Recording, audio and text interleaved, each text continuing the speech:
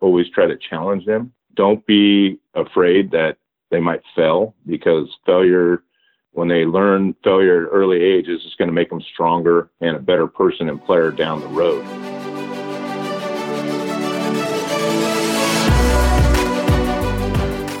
Hello and welcome to Ahead of the Curve. I am Jonathan Gellner, and thank you so much for being here. This episode is brought to you by Baseball Cloud. Baseball Cloud's revolutionary software platform brings to life the numbers captured by TrackMan and FlightScope. This provides colleges, players, and facility owners around the world a turnkey product, allowing them to analyze their data using key metrics and custom visualizations on one intuitive user interface. Go to baseballcloud.com to find out how you can have your own data analytics department for your program. Data has a story to tell, and Baseball Cloud gives it a voice. On today's show, I welcome Jeff Carlson, retired head coach from Elk Grove High School in California. Jeff was the head coach for Elk Grove for 19 seasons, and during his time, Elk Grove baseball captured 8 section titles. During his tenure, Elk Grove produced several high-level players that have gone on to successful collegiate and professional careers, including a few you may have heard of. J.D. Davis, 2011 graduate and 2017 World Series champion with the Houston Astros. Nick Madrigal, 2015 graduate and 2018 College World Series champion, and, of course, the number 4 overall pick in 2018. And even Jeff's son Dylan, who was a first-round pick by the Cardinals in 2016.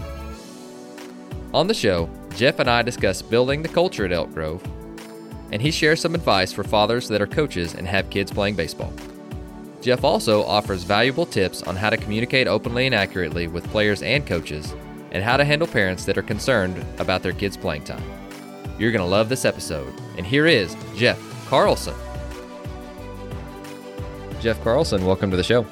Thanks very much, Jonathan, for having me today. Absolutely. I've been looking forward to this conversation for a long time. And so a mutual friend of ours, Doug Latta, decided that, or whenever I was out there, I was asking him, who are some guys that I should get on the show? And you were the first guy that he mentioned. And so I know that if he gives you the stamp of approval, then you must be really, really good. So I've been looking forward to this for a long time. And, I would love to hear a little bit about your baseball background and how you decided to get into coaching, though. Well, I played football first at Chico State University and also baseball. And when I graduated, went into the loan business of all things, trying to make money. I was a business major.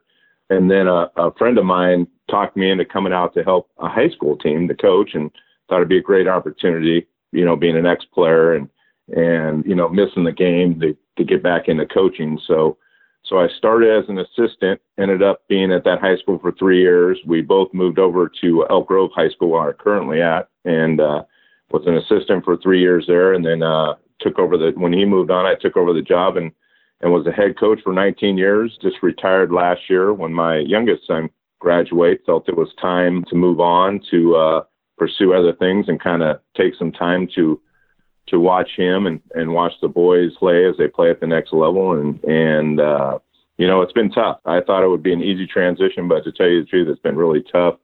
Taking this, retiring and getting away from the game is a lot harder than I thought. Let's just put it that way. No doubt. Well, while we're on the subject of that, I'm sure there are some coaches that are either in a similar situation or that may be going through that soon. So is there any advice that you could offer that has helped you with this year and helped you transition from being the head coach of a very successful program to now taking a back seat and getting to watch your kids play? Well, just stay busy. Just do the things that you said you were going to do when you stop coaching. Mm-hmm. Spend more time with your family. I spent a lot more time with my wife, Karen, who's, the number one coach's wife out there in the country.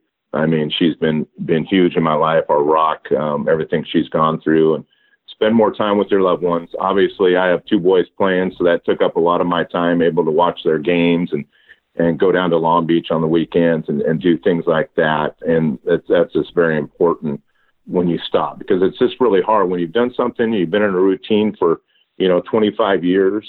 It's tough just to stop and go cold turkey and just, all right, I'm going to get away from the game. It's really tough. And I've offered to go out there and maybe help, and they want me to come out there and help, but I just couldn't do it. It was too difficult just to kind of try to go out there on a part-time basis Sure. And not do that I used to do. It's really been a struggle.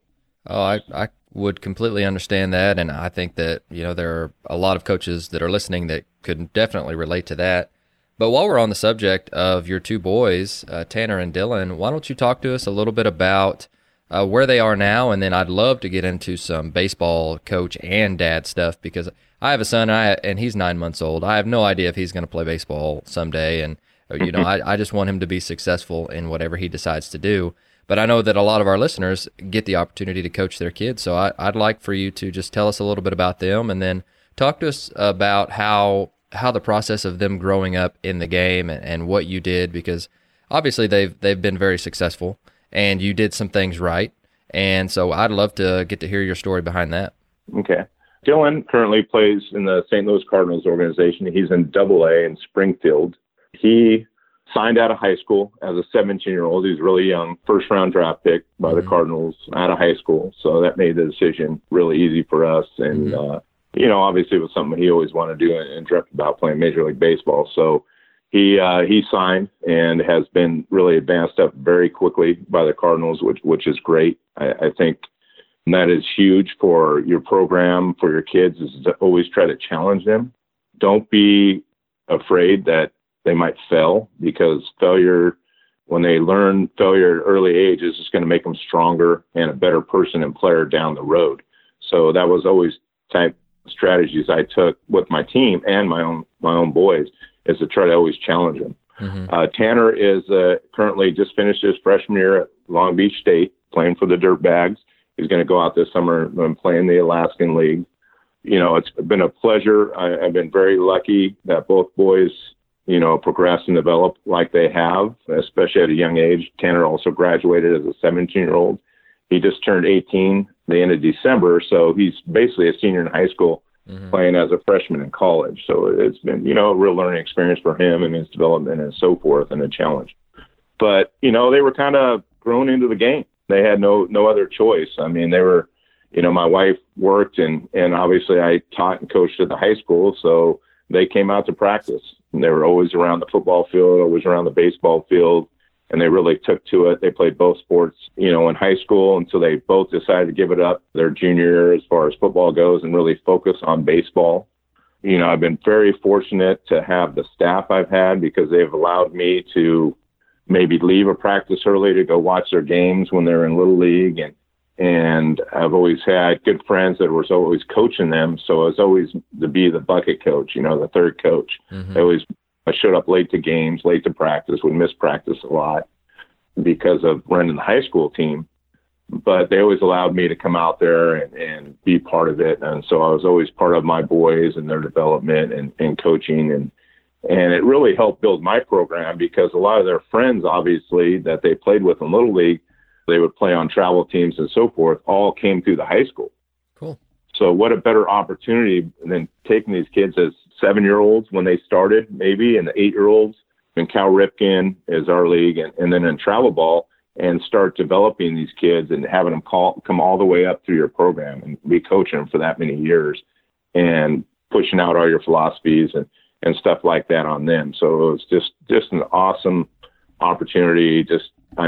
Very blessed that I was able to be part, as much as I was, with my boys and their friends and the development, and then to come into the high school and both play together. Tanner was a sophomore starting third baseman on our section championship team, and Dylan was our center fielder and also a pitcher. So we won the section final that year. Dylan was on the mound. Tanner was at third base.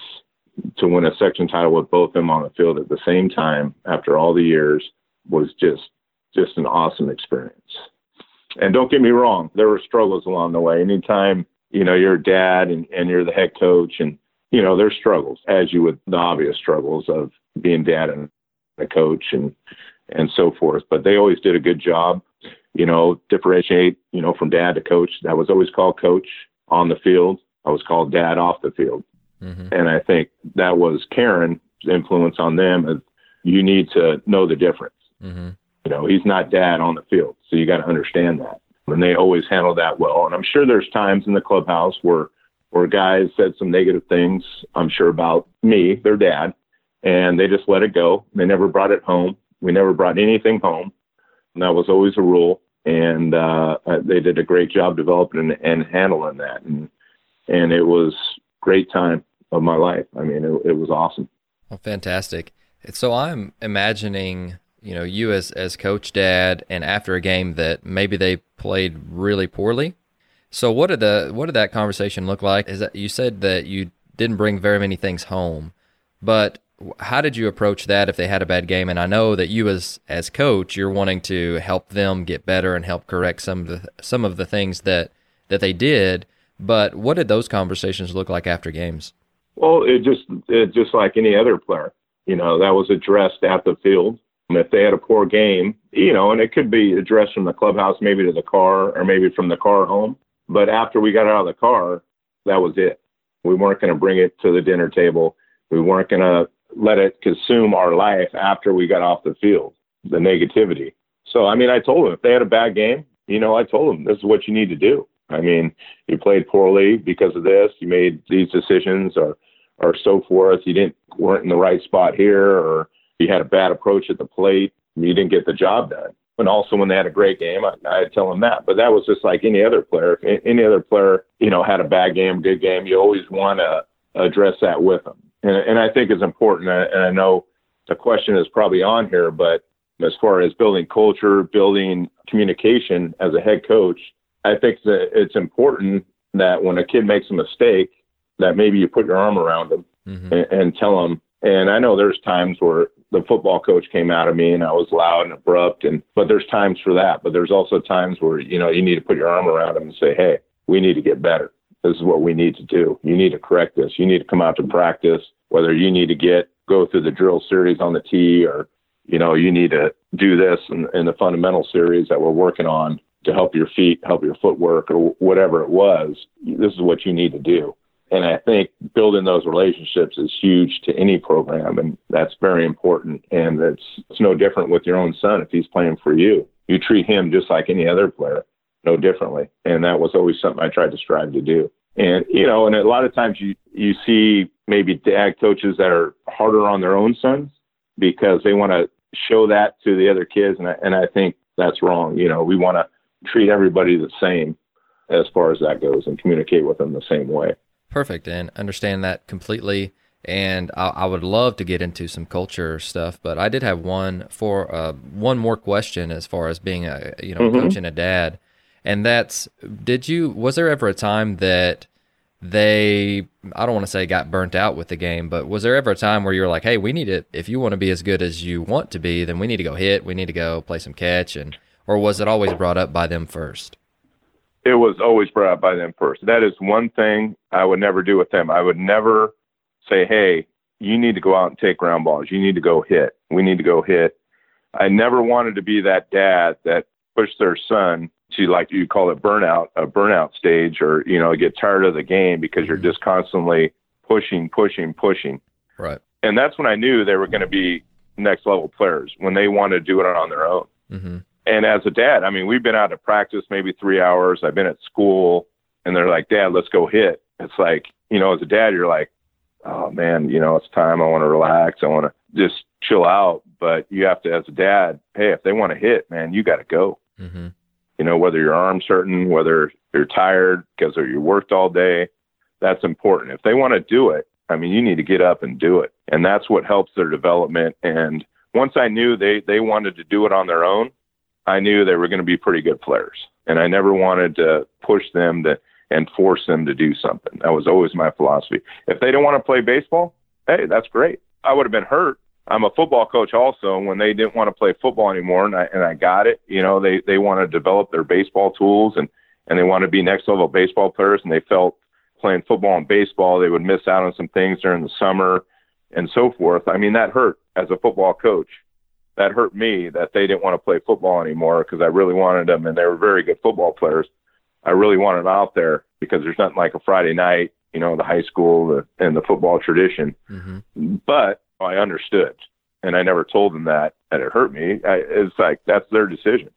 And I always supported their decision, whether it was go out to get extra work, whether it wasn't. I never wanted to force them to do anything, because I felt then they would burn out and they wouldn't move on to the next level.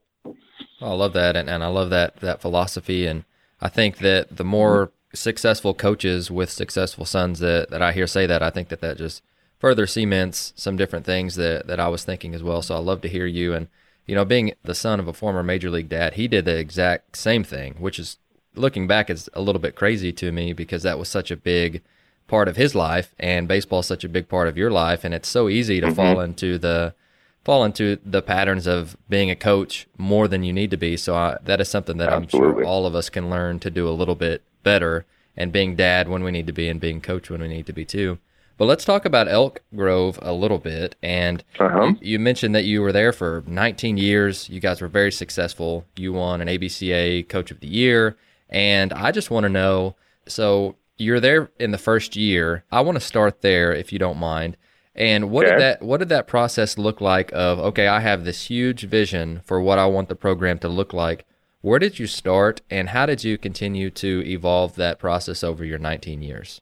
Let me start back a few years. So 3 years prior to that, taking over the program, I was an assistant coach. Right. And we were very fortunate. Don't get me wrong. The winning culture, the program itself, the winning tradition, and the strong baseball program was already started here at Elk Grove.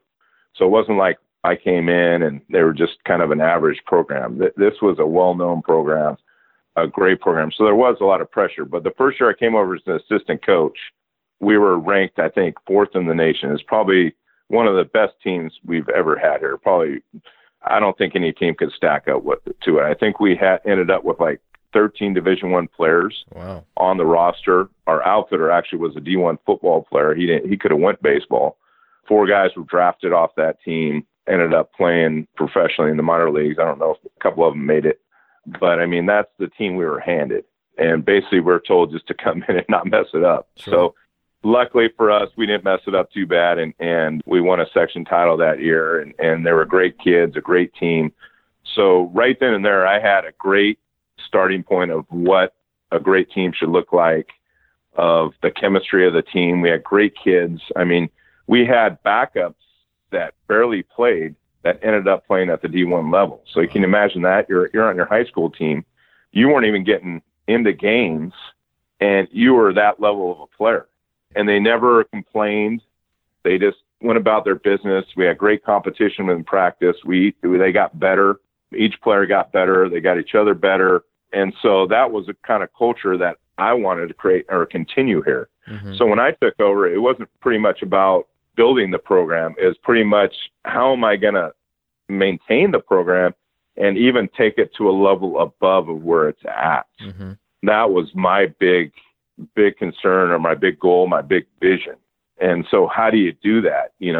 What are the things that can take this program to the next level? And for me, the philosophy was never about winning. I know it's easy to say everybody's going to go, oh, come on, everybody wants to win. No, don't get me wrong. I want to win every game. It's about competition. I want to win every game, but that wasn't the main goal. My main goal was about developing players so they can play at the next level. That's how I took my approach. I wanted to see a player play in the College World Series. I wanted to see a player play in the major leagues, play at a Division I college, play at a local JC. That was my thrill as a coach. I think if I can have a player that does something like that, or I can watch him on TV play the game of baseball, I think I accomplished something. Yep. So that was always my philosophy. Maybe a kid became a doctor. It was like, hey, maybe because of the game of baseball, I helped him a little bit, maybe become a doctor or go that way. They're being, having success. And so that was always my thing. Move these guys on to the next level. And so everything we tried to do as a program was to develop and to build and to move these guys on to the next level. And I think that's the thing I'm most proud about, the amount of players that were able to move on and play at the next level or come back and be successful. That was the big thing. I love that, and I love that personal philosophy. But if you don't mind, let's get into some nuts and bolts of how you guys decided you did that. So what are some different practical ways that you were able to do that, either in the team setting, in the practice setting, training setting, or just off the field? Well, I think first talking about like creating the culture. I mean, everybody knows, you got to have goals, you got roles, relationship, product. I mean, those are the basic. I mean, everybody tries to achieve that. Mm-hmm. So when you asked me this question, when you sent it, I thought about what are things that we kind of did different that maybe I saw that other programs didn't do. Sure. To build this culture, and how are we a little bit different? And some programs might already have this stuff or might already do this stuff, but these are things that I thought were key things for us and what made our players better and just made the culture better. And the first thing was I thought we needed to schedule up, play the best competition we could play, okay, to be challenged. And maybe that would take us out of the national rankings, and maybe we wouldn't have undefeated record, but I thought that was going to help our players play against the best, and that was just going to make them better. Sure. So we always try to travel. We always went down to the San Diego Easter tournament. I thought this was a big deal for our program. It sounds simple, but every time we went there, and we never went 4-0. Majority of the time we'd go 2-2, to tell you the truth. But we'd always come back. We'd always be better for some reason. Okay. And people would always ask, well, you guys always seem to be better when you come back after your San Diego trip. And I go, yeah, because you're putting these kids into vans. You're putting them into small hotel rooms. You're making them live together for 4 days. They're playing against elite competition. So they're seeing guys that are first-round draft picks. You're seeing guys that are going to be in the major leagues. Sure. So they're going to see what level they need to get to and how hard they need to work to get to that level. And you're going to build that team chemistry, which is a huge part of the culture. And they're going to go out to the beach. They're going to play volleyball on the beach, football on the beach. They're going to hang out as a team for 4 days. And that's hard to do during a high school season to make those kids, and it seems simple, but that has always helped us. That was a huge thing. And the other thing was we converted an old building and we had a clubhouse. No one else had a clubhouse around us. Okay. And it seems simple. And I know maybe in the Midwest and other programs, that's every school has these things, but we're a public high school. Nobody else around us had a clubhouse. So, you either changed in a big locker room or you went out to your car, grabbed your stuff, you changed out the field real quick. Mm-hmm. You never really hang out with your team before and after practice. And I thought this was a huge part of building the culture for us because now they were in a small confined area every single day and they had to communicate with each other. They put up a Nerf hoop. They had competitions. So we had competition going. We had fun stuff going, mm-hmm. Stuff like that. And there was always a meeting place after practice where we communicated. And that's important. The coaches communicating to the players every day. And I thought that was a huge thing that really gave us an advantage for some reason. I don't know. When I thought back, these are they seem simple, but they were big things for us that nobody else had around us or mm-hmm. did around us that set us apart from everybody else and kind of took us to a different level. And once we had those things and started doing those things, the players, they rose to a different level. Guys would move on. And other guys would see that around our area because we're a public high school, and they would want to come in and play for Elk Grove. And that was huge. We wouldn't lose that private school kid in our area that was a great player to go to the private school. They would come here because they wanted to be part of the culture, part of the development, and they wanted to move on like they'd seen the previous players before them. And I thought those were some things that really helped us as far as culture. AxeBat has a special offer for our listeners. The AxeBat Speed Trainers, powered by Driveline Baseball, are a revolutionary bat speed training system that utilizes a mix of overload and underload weighted training bats to promote bat speed, power, and precision hitting. This month, Axe released their newest training bat, the Axe Long Trainer. The Long Trainer is a 37-inch, 37-ounce training bat that helps high school, college, and pro hitters improve their bat path and increase bat speed. It comes with data-driven training programs from Driveline Baseball for in-season and off-season development. Go to axebat.com and use our code AOTC at checkout to save 10% on your purchase of AxeBat training products, including all of the AxeBat speed trainers and wood bats. AxeBat, your fastest swing starts now. Sure. And that, I love hearing what other programs do different, because I think that once you're immersed in your own culture, it's really hard to see what other people do a little bit different than you. And so I really Correct. like that. And, you mentioned earlier just briefly about, hey, you may need to do the drill series on the tee, or you may need to do the drill series and with your footwork. So it sounds like you had a system for several different things, and this is just me throwing that out there, but how were you able to systemize the process, and what does that look like? And this is kind of where my football coaching background. I consider myself a football coach that coached baseball, because when I got over to Elk Grove, I started coaching football. They kind of threw me in the fire. I was a JV head football coach, no experience. And so I had to learn the process. And a lot of my mentors were football coaches. And so I took that approach to football and brought it out to the baseball field. Probably nothing different than everybody else does. But I thought years back ago, we're going to focus on the fundamentals. Okay. That was huge. So we would have first we do base running. We get out there. We'd work just on our first step or second step. We break everything down into small components and then have a sequence of everything we did. And, with our catch play. And then we'd always do every day. This was every day. We would not skip our fundamentals. So you break off in your position groups like everybody does, and you just work on your basic fundamentals. We just call them fundies. All right, time for fundies. Mm-hmm. Outfielders go, catchers go, pitchers go, infielders go. And we'd have a whole drill series that we do, and we do it every day. We just repeat it, the same stuff. Start your bare hand. Everybody's seen all these drills, and we've all been to the clinics and so forth. But These were all the things that I've taken from clinics and so forth, and I put them all together, packaged them up, and it was something we do every single day. And then when we do our hitting sequence, we had a drill series for that, a tee drill series for that. I know when you talk to Doug, I know he's not a big tee guy, but I was fortunate enough 20-something years ago when he opened the ball yard to be in on that process. Mm-hmm. So I got to watch Craig Wallenbrock, who's obviously a big hitting guru now, a big name out there that works with a lot of major leaguers, obviously. And I was able to watch him work with a 15-year-old kid named Delman Young back years ago. And I watched him do this tee drill series.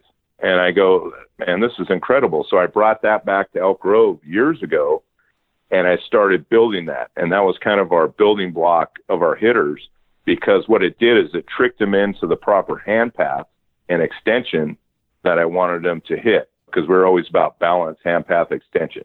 And I didn't know this, but I guess I was teaching this swing 20 years ago, which now they all label it now as, it used to be an uppercut, but now it's called our launch angle swing now. Sure, yeah. I guess. So I guess I was teaching this 20 years ago when we're just teaching the swing the best we could. Mm-hmm. So this tee drill series is something I swear by, and I've used. I've talked about it in clinics and so forth. And I got this just from being a fly on the wall at the ball yard umpteen years ago, watching a guy named Craig Wallenbrock work with a kid named Delman Young, who ended up being, I think, a pretty good player, obviously in a first pick of the draft and so forth. And it just worked. And that was our foundation, and it worked. And that helped us. That's been our big key of developing hitters over the years, I think, besides a lot of other stuff. But that's kind of our approach as far as development, is to take everything, put it into the fundamental, to break it into parts, and to work on it every day. Those are things that we don't skip. We work those drills every single day. And then we hit every day. Because my philosophy was, if you're not hitting, you're not going to be able to play at the next level, obviously, unless you're blessed with a great arm and so forth. And so I always passion myself around hitting and developing hitters. And so we do whatever we could to develop hitters. And this was a big process. And we throw them every day. Because I see a lot, I would talk to a lot of high schools, and it might be different in different parts of the country. It might be different now. But 15 years ago, there's a lot of times where high schools, because of time frame, they would just spend a day on defense. Next day would be on offense, or maybe they didn't have the coaches that could throw and so forth. But we throw them every day. I mean, I know that's common practice now, but that was something There wasn't a day that went by that we didn't hit. We hit. We did our drill series on the tee every day. I know that we want to make everything game-like, but we always had the L screen up close. So we're always simulating at least 85 miles an hour in our BP because we had it up so close, because we had to save our arms because we were throwing every day. Sure, yeah. So now that's all a big thing now, but we've always trained like that for years. So it was just something we've always done. And I think that was huge on our player development of just doing the fundamental stuff. And that was big. No, and I mean this with all pun intended. It sounded like you did a lot of things that were ahead of the curve. And so I couldn't help thinking of that as you were going over this stuff. But whenever you're doing these fundamental, and you call them fundies, and that's something that's definitely a football term, funding indie work. But exactly. But when you're taking time in practice to do this stuff, how much time are you allotting? Is it like 5-10 minutes, or is it like 20-30 minutes? Usually 15 minutes. So we get in. We'd always start with base run. Our kind of our skeleton of practice, in a quick nutshell here. We'd always start with base running, go into our dynamic warm up, go into our catch play, which would include long, all the catch play stuff. And then right after catch play, it was always 15 minutes of fundamental work, always. Now, beyond that, then we might have another 15 or 20 minutes of fungo work, or four-way, we call it, outfielders getting fungo or machine work. And then we get into a team defense type of, whether we're doing a first and third that day, bunt D or whatever. And then we flip it over after that into the offensive segment. We always left an hour for offense, always an hour. So it pretty much broke down to about an hour of, the first part was about an hour and a half. And then the next part was an hour. We run it basically a 2.5 hour practice and be out. We didn't want to burn them out. We wanted to be, get in and out quickly. And then, so our offensive seg, whether, we have our basic station work or short game, whether a short game, we work a 4-man short game drill before that, or we just built it into the rotation, the hitting stations, that type of work. And then some type of, we do some live that, hitting was different every day as far as it might be situational, it might be live stuff or whatever. And then we'd end with some type of base running conditioning drill. We used to call Cerritos and stuff like that and things like that. But it's nothing that, I invented. Obviously, I stole from everybody else, just like everybody else does. I mean, that's huge. I mean, I'm the best thief out there. I try to steal from everybody. If it's a great concept, I'm going to use it. And that's big. I'm sure we'll get into that as far as talking advice for young coaches and so forth.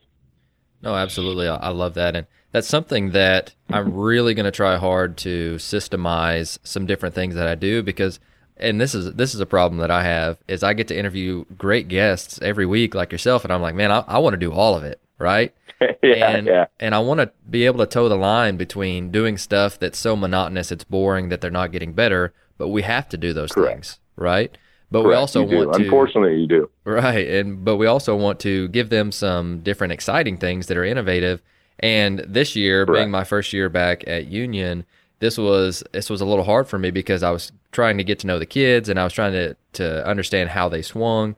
And, obviously you can see them in a cage and you can see them in a game, and it's going to be a little bit different, because they may look terrible in a cage, but if they hit, right? Hitters hit. And so being able to develop a system that you're talking about is, I think, just absolutely paramount in being able to get the most out of it. Because a lot of the times this year, I spent 10 minutes explaining how everything worked, and that's 10 minutes that we weren't getting better. And so being able to take less time explaining what's going on and more time actually doing the things with intent, then I think that's always going to be the better process, or at least that's the thing that I'm trying to do this summer. Another thing that you have mentioned several different times, and something that I think is probably the biggest key to being a successful coach, and that's your effective communication. And so talk to us about that, and then talk to us about how you were such an effective communicator, because by several different accounts you've mentioned it several times, and so I'd love to hear your thoughts on that. Well, obviously that's huge. That's huge. That's a big part of building the culture and so forth. The buy-in of your players. I mean, communication is key. And once again, I think the way you communicate is huge. Now, I had to learn this. Believe me, as a young coach, having that football background, and football, it seems like you're intense. There's one way, right? And I kind of took that out to the baseball, and I kind of coached every kid the same way. And now kids have changed, right? Everybody says how kids have changed over the years. They have all the video games, phones, everything's a little different. So as a coach, I had to evolve and realize that you can't coach just one way and communicate one way. It's not going to be effective. That you need to coach or communicate with your players differently, because every player is different. That's a hard thing, especially for young coaches. And that's kind of the advice I give to a young coach right away, is that you have to coach or communicate with these kids differently based on how the kid's personality is. And that's hard, because you got to figure out, like you were talking about, you got to figure out your kids, their swing and stuff, but you all got to figure out their personality. How do I communicate with them about their swing? Maybe one kid I can be a little more straightforward and abrupt and a little more boisterous where he could take that, where another kid, I need to put my arm around him and say, hey, because he might be intimidated if I'm a little bit loud or a little bit passionate, a little over passionate about something. So I think that's the big thing with the communication. One thing we always did too is we always, in the beginning of the year, brought the kids in, never a one-on-one meeting, always had two coaches in there, just so in case a message was relayed to a parent differently, you always had someone else in there to kind of back you up. Mm-hmm. But we always brought the kids in, and we would talk to them where they're at and tell them their roles. And we tell the kids, we're going to be honest. You might not like what you hear, but we're going to be honest to you. And I think the kids appreciate that. They might not like it at first, but I think they appreciate that you're just completely honest with them. And you tell them up front, okay, hey, you might not play this year just because based on what we have coming back or what we have in front of you, or you might have a chance to pinch hit. You need to be prepared for that. Just define their roles and communicate in their roles. And this could be done once a week. We always try to do it at the beginning of the year, maybe a midway point, because you have kids that are kind of not playing. They start falling off, and you really want to bring them back in and say, hey, you're doing a good job in the role you're doing. We just want to tell you you're doing a good job at that, but maybe you need to do this and continue to work on this with your swing and do things. And I think kids appreciate that because they feel that they're getting coached. And the biggest thing, they feel that you care about them. Sure. I mean, that's the biggest thing, is that when you're communicating with them like that, they feel that you care about them. Mm-hmm. And now they're more into buying in. They're more into playing that role. Maybe they're not getting all the playing time in the world, but they at least know that that they're there and you're communicating and you're trying to help them. Sure. And I think that's huge as a coach. But I think the biggest thing is being able to coach kids individually and differently with a different type of method, because you get through to them better. This is a funny thing, and you might have seen this over the years, but sometimes they hear you every day. They kind of it just kind of goes through them a little bit, like you're coaching the swing, you're over on the tee, hey, you need to do this, and you feel like they're not listening to you. Well, I've done this, and I feel it's bad or not, but I've had maybe a scout walk up on practice, maybe a college coach or something, or even a friend that maybe has never even coached. And I'll tell them, hey, can you go tell Johnny over there that he needs to do this and do this, that? And sometimes when he hears it from a different voice, mm-hmm. and obviously a scout has a lot of backing, so they're going to perk up to a scout. But I even told friends, hey, can you go tell him this? And they'll actually go, oh, that's great. Okay. And it'll get through to them. So it's just a different strategy because it's somebody else. And maybe they think that person is a coach or a scout or something, that it helps. I mean, right. It's crazy how we try to do things to get the kids. But overall, we're helping the kid. And, hey, it's an effective strategy to help them out, get better. I like that. And that's something that over the last couple of years, I am developing more of a philosophy on over-communicating. And I know I use that term, but I don't think that we can.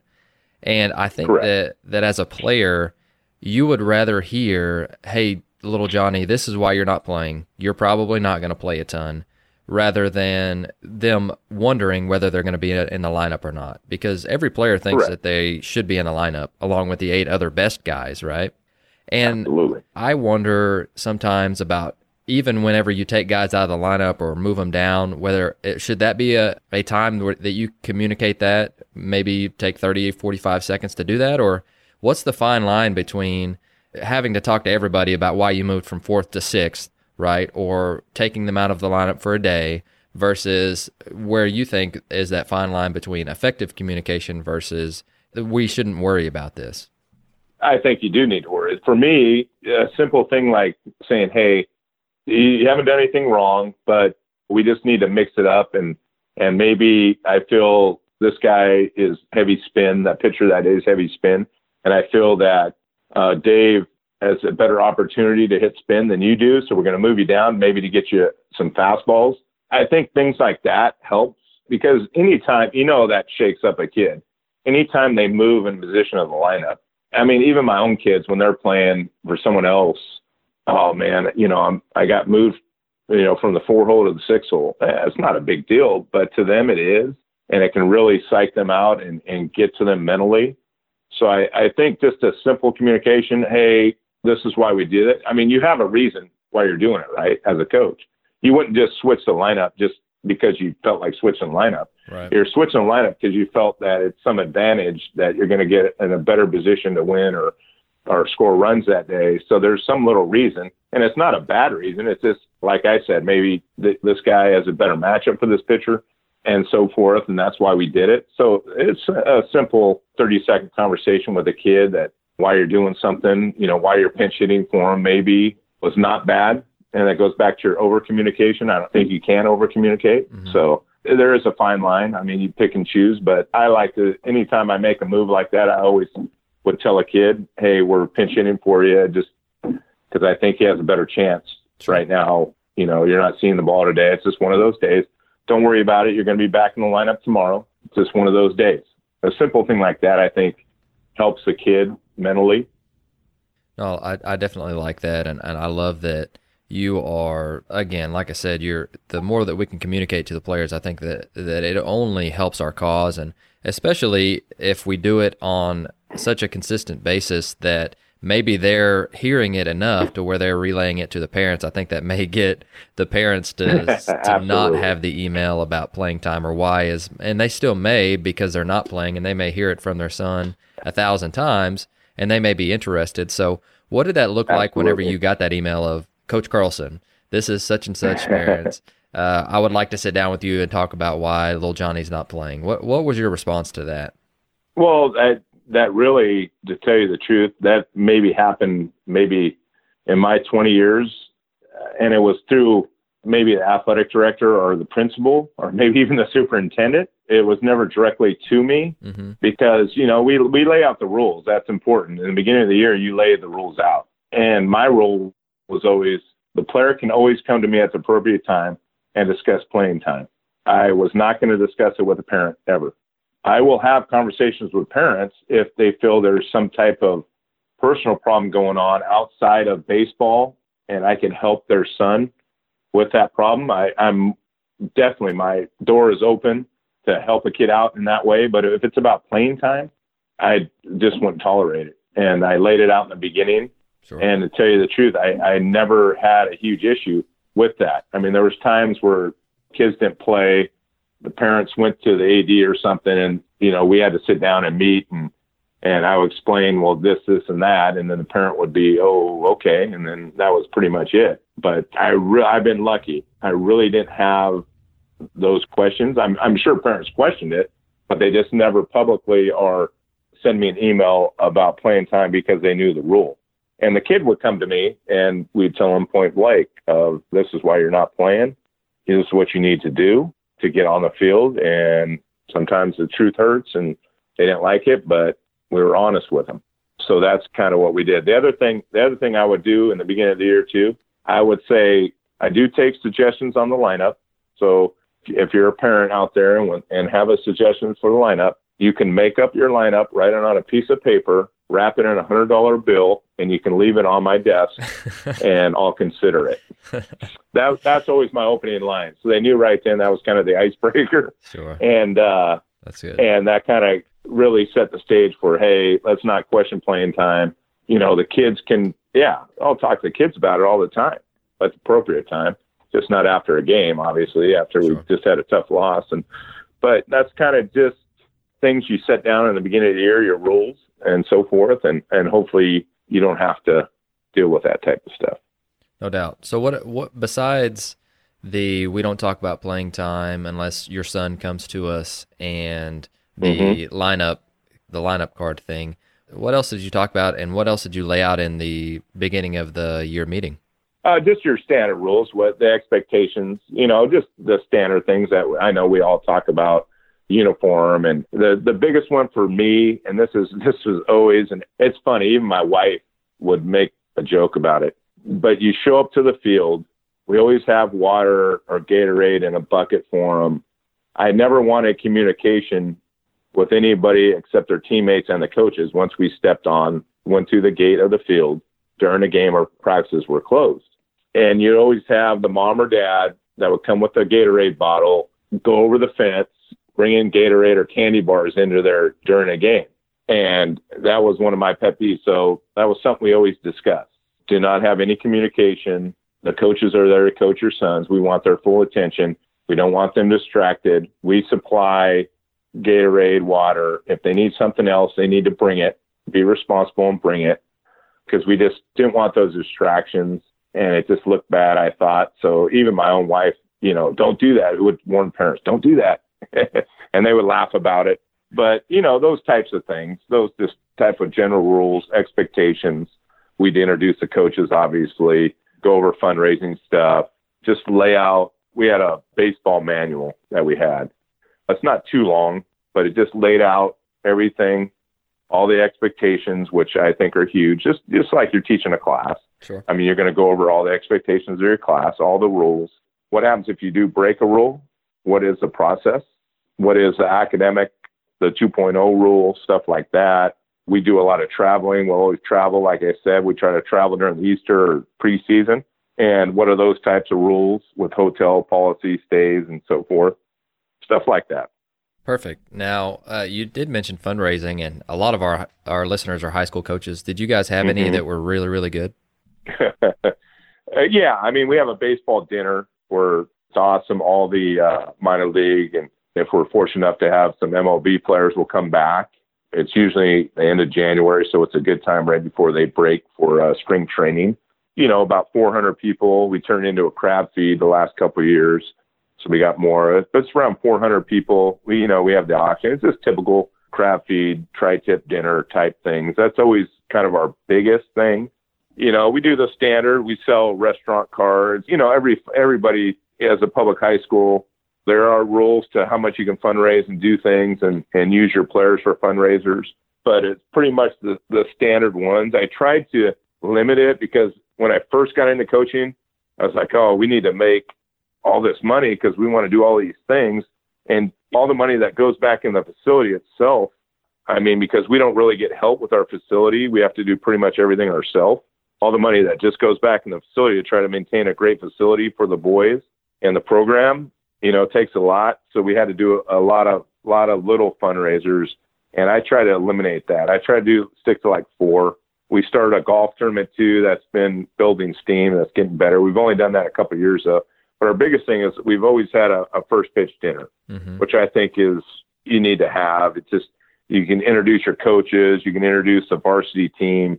They're there to serve. We got great support from the community, people that support us that come to the dinner, and they get to see the ex-players, a lot of alumni. It's just great for the program, great way to make money, obviously, for the program. So I think our budget when I finished was about $100,000. Wow. To run our program, which it's a lot. So we had to raise a lot of money to do the things we do. We go to San Diego and we pay for everything. We wanted a first class trip. We want to be like a college program. That's what I've always strived to be. We go on the road. We go down to Fresno. We spend the night, 1 or 2 nights, play Buchanan, Clovis, teams like that are great in our area. We go down there because I think that's important, obviously about the competition thing we talked about earlier. So we got to raise money for that. But we did the standard things, a hit-a-thon, restaurant card sales. We did like pumpkin sales during Halloween. We do resales during Christmas. things like that, a golf tournament, baseball dinner. We have a snack bar. We don't get a lot on the snack bar. We have signs on our outfield fence that are nice that the businesses renew, that we get a good chunk of money from. And those are basically our fundraisers right there. I love it. Another question that I always like to ask head coaches is, did you get to hire your own staff? Did they interview through you or through your athletic director? Yes. The process now is that, obviously they'd have to do an interview through the AD and the admin and the head coach. Sure. But yes, that was a big thing for us and that's advice. The biggest advice I got, and I think that's one of the questions, what's the best advice you've ever gotten? And that was, try to surround yourself with the best possible coaches you can find. And I think that has been our key to our culture, our development, all that. I mean, the staff I have here or had here now, longtime assistant coach took over the program, which is great. And the staff stayed the same, but they're loyal. They've been here for 10, 12 years. And I mean, obviously we don't, public high school, we make peanuts. We probably lose money, to tell you the truth, coaching baseball. But they all love the game. They're all passionate. They've been in the program. They're loyal. We have a couple ex-players that came back that we coach that are now involved with the program. And without them, the program wouldn't be where it's at. It's, I know I get a lot of the credit, but believe me, they deserve all the credit because they're loyal. They get the kids to buy in. They're passionate. They go to clinics. They want to be the best. And the biggest thing, they're just loyal. They're here every day. I mean, it's hard to find, especially on the lower level, somebody that's going to be here every day, that wants to learn and do the things and emulate the head coach's philosophies all the way down. And I think we've had that. And I saw that in the football program when I got here. The loyalty in the football program from the freshman staff all the way up was phenomenal. And that's what I wanted to copy. And I think that's huge. And try to surround yourself with the best possible coaches you can find and loyal coaches. And they don't need to be maybe the best, baseball fundamental coach. They can learn that if they're passionate by going out and talking to guys. I mean, we can learn so much. I mean, your podcast, I mean, what an amazing part with Doug and Craig. I mean, that stuff was awesome. I mean, thank you. Talk about, just having Coach Bomber from Sac City, stuff like that. I mean, the stuff you can learn from just the things you're doing is incredible. And for these young coaches, I mean, I wish I had this to reinforce all this stuff. I was lucky that I was on the foundation of the ball yard with Doug and Craig Wallenbrock and guys like that. I was fortunate enough. If I wasn't, who knows where we'd be right now. But that is huge. And we're able to hire those coaches. So that's awesome.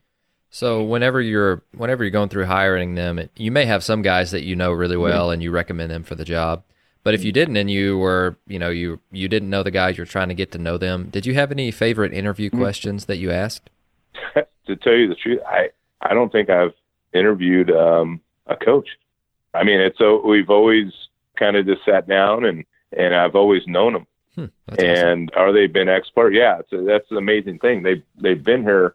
Even when I took over, we did informal interviews, but we didn't have it was pretty much me sitting down with the coach and just talking, and there was no like standardized questions. It was like, okay, give me your background. I mean, just like we're doing now in this podcast, Tell me about your background. Tell me why you'd be good. You think you'd be a good coach, stuff like that. I mean, just simple things, but in an informal conversation. Perfect. And that's kind of how I've hired all the coaches. Yeah, a great story is, and a lot of them been ex-players. So a couple years back, a kid he played at Fullerton. He was a pitcher at Fullerton, played in the minor leagues, got released, and he comes back living home. I go, hey, you want to coach? We need a freshman head coach. You'd be great. And was pretty much, yeah. I mean, that was the interview. Yeah, I'll do it. All right, you're hired. He coaches our freshman team for 1 year, does a great job. They win but that's besides the point. They win the league, whatever. Does a great job, real passionate about coaching.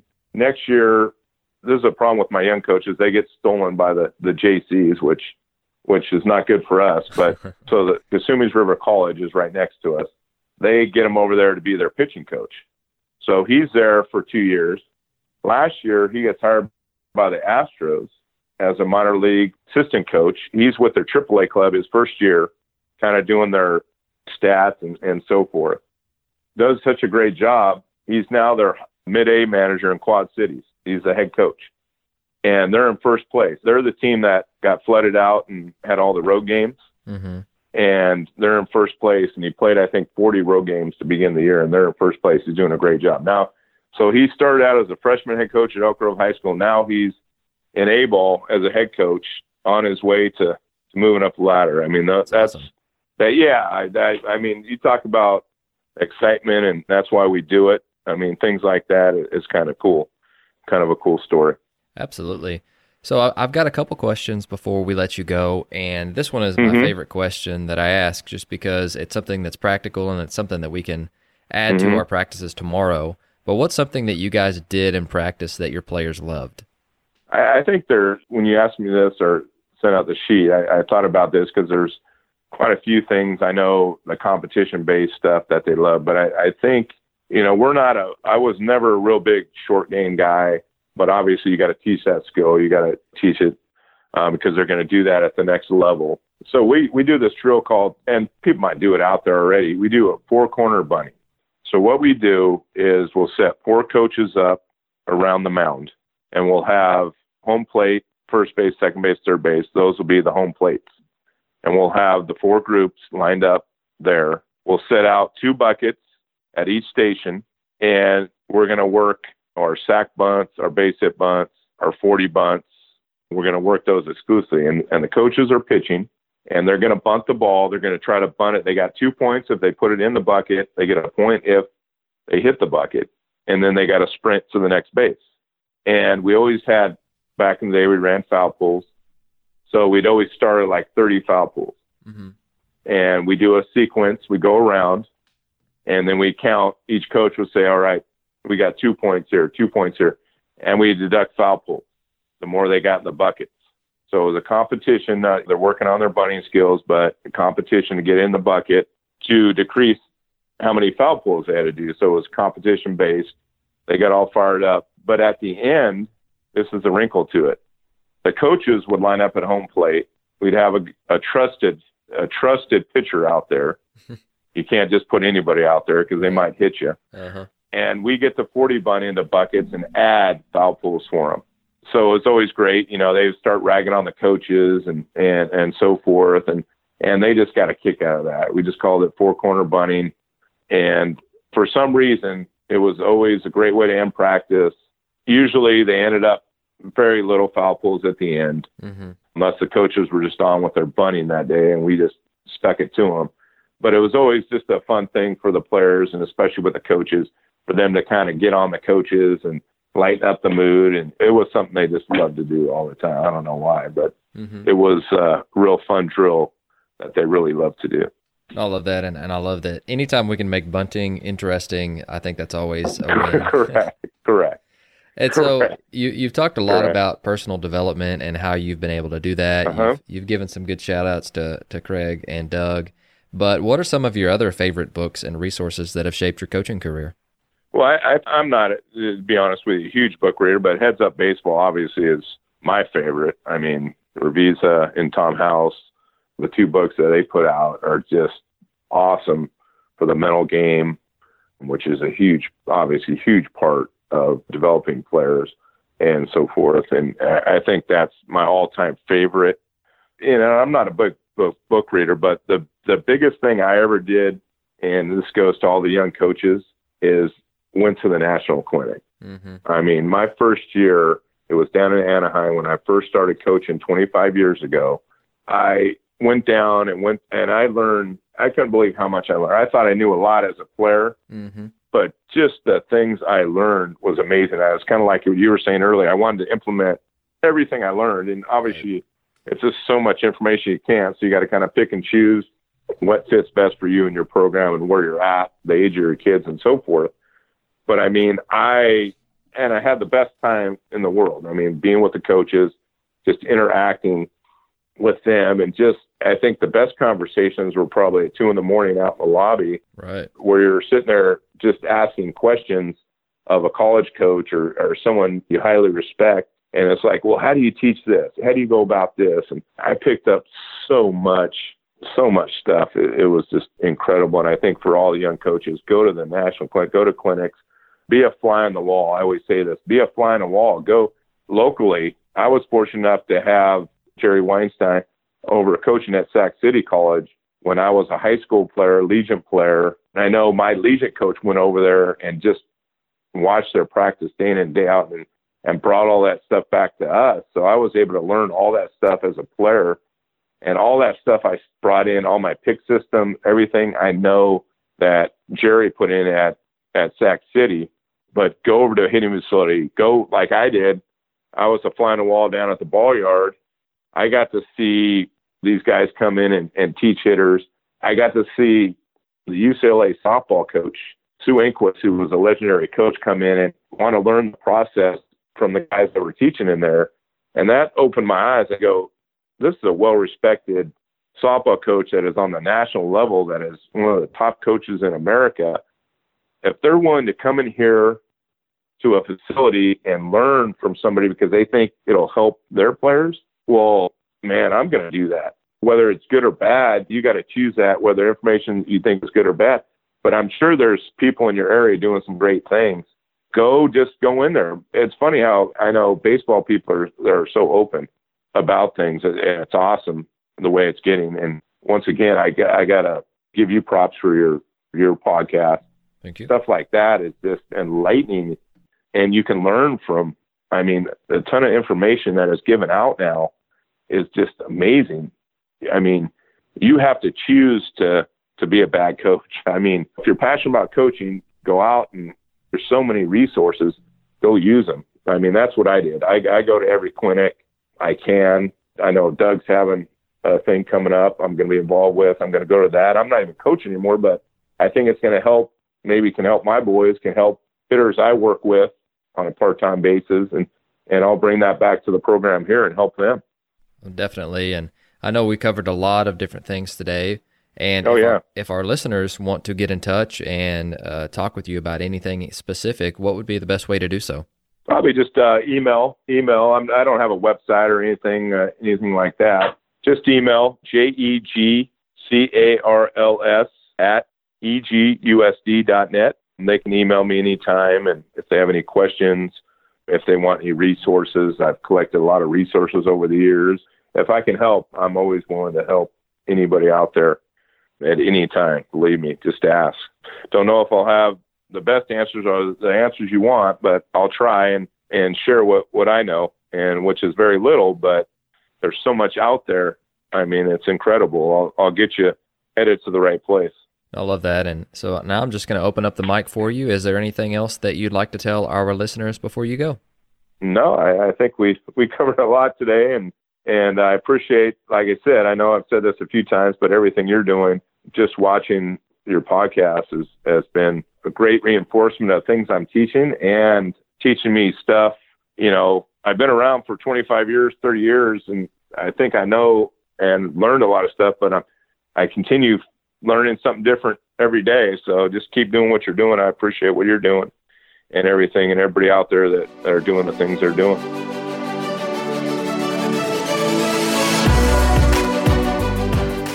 Thank you for listening to Ahead of the Curve.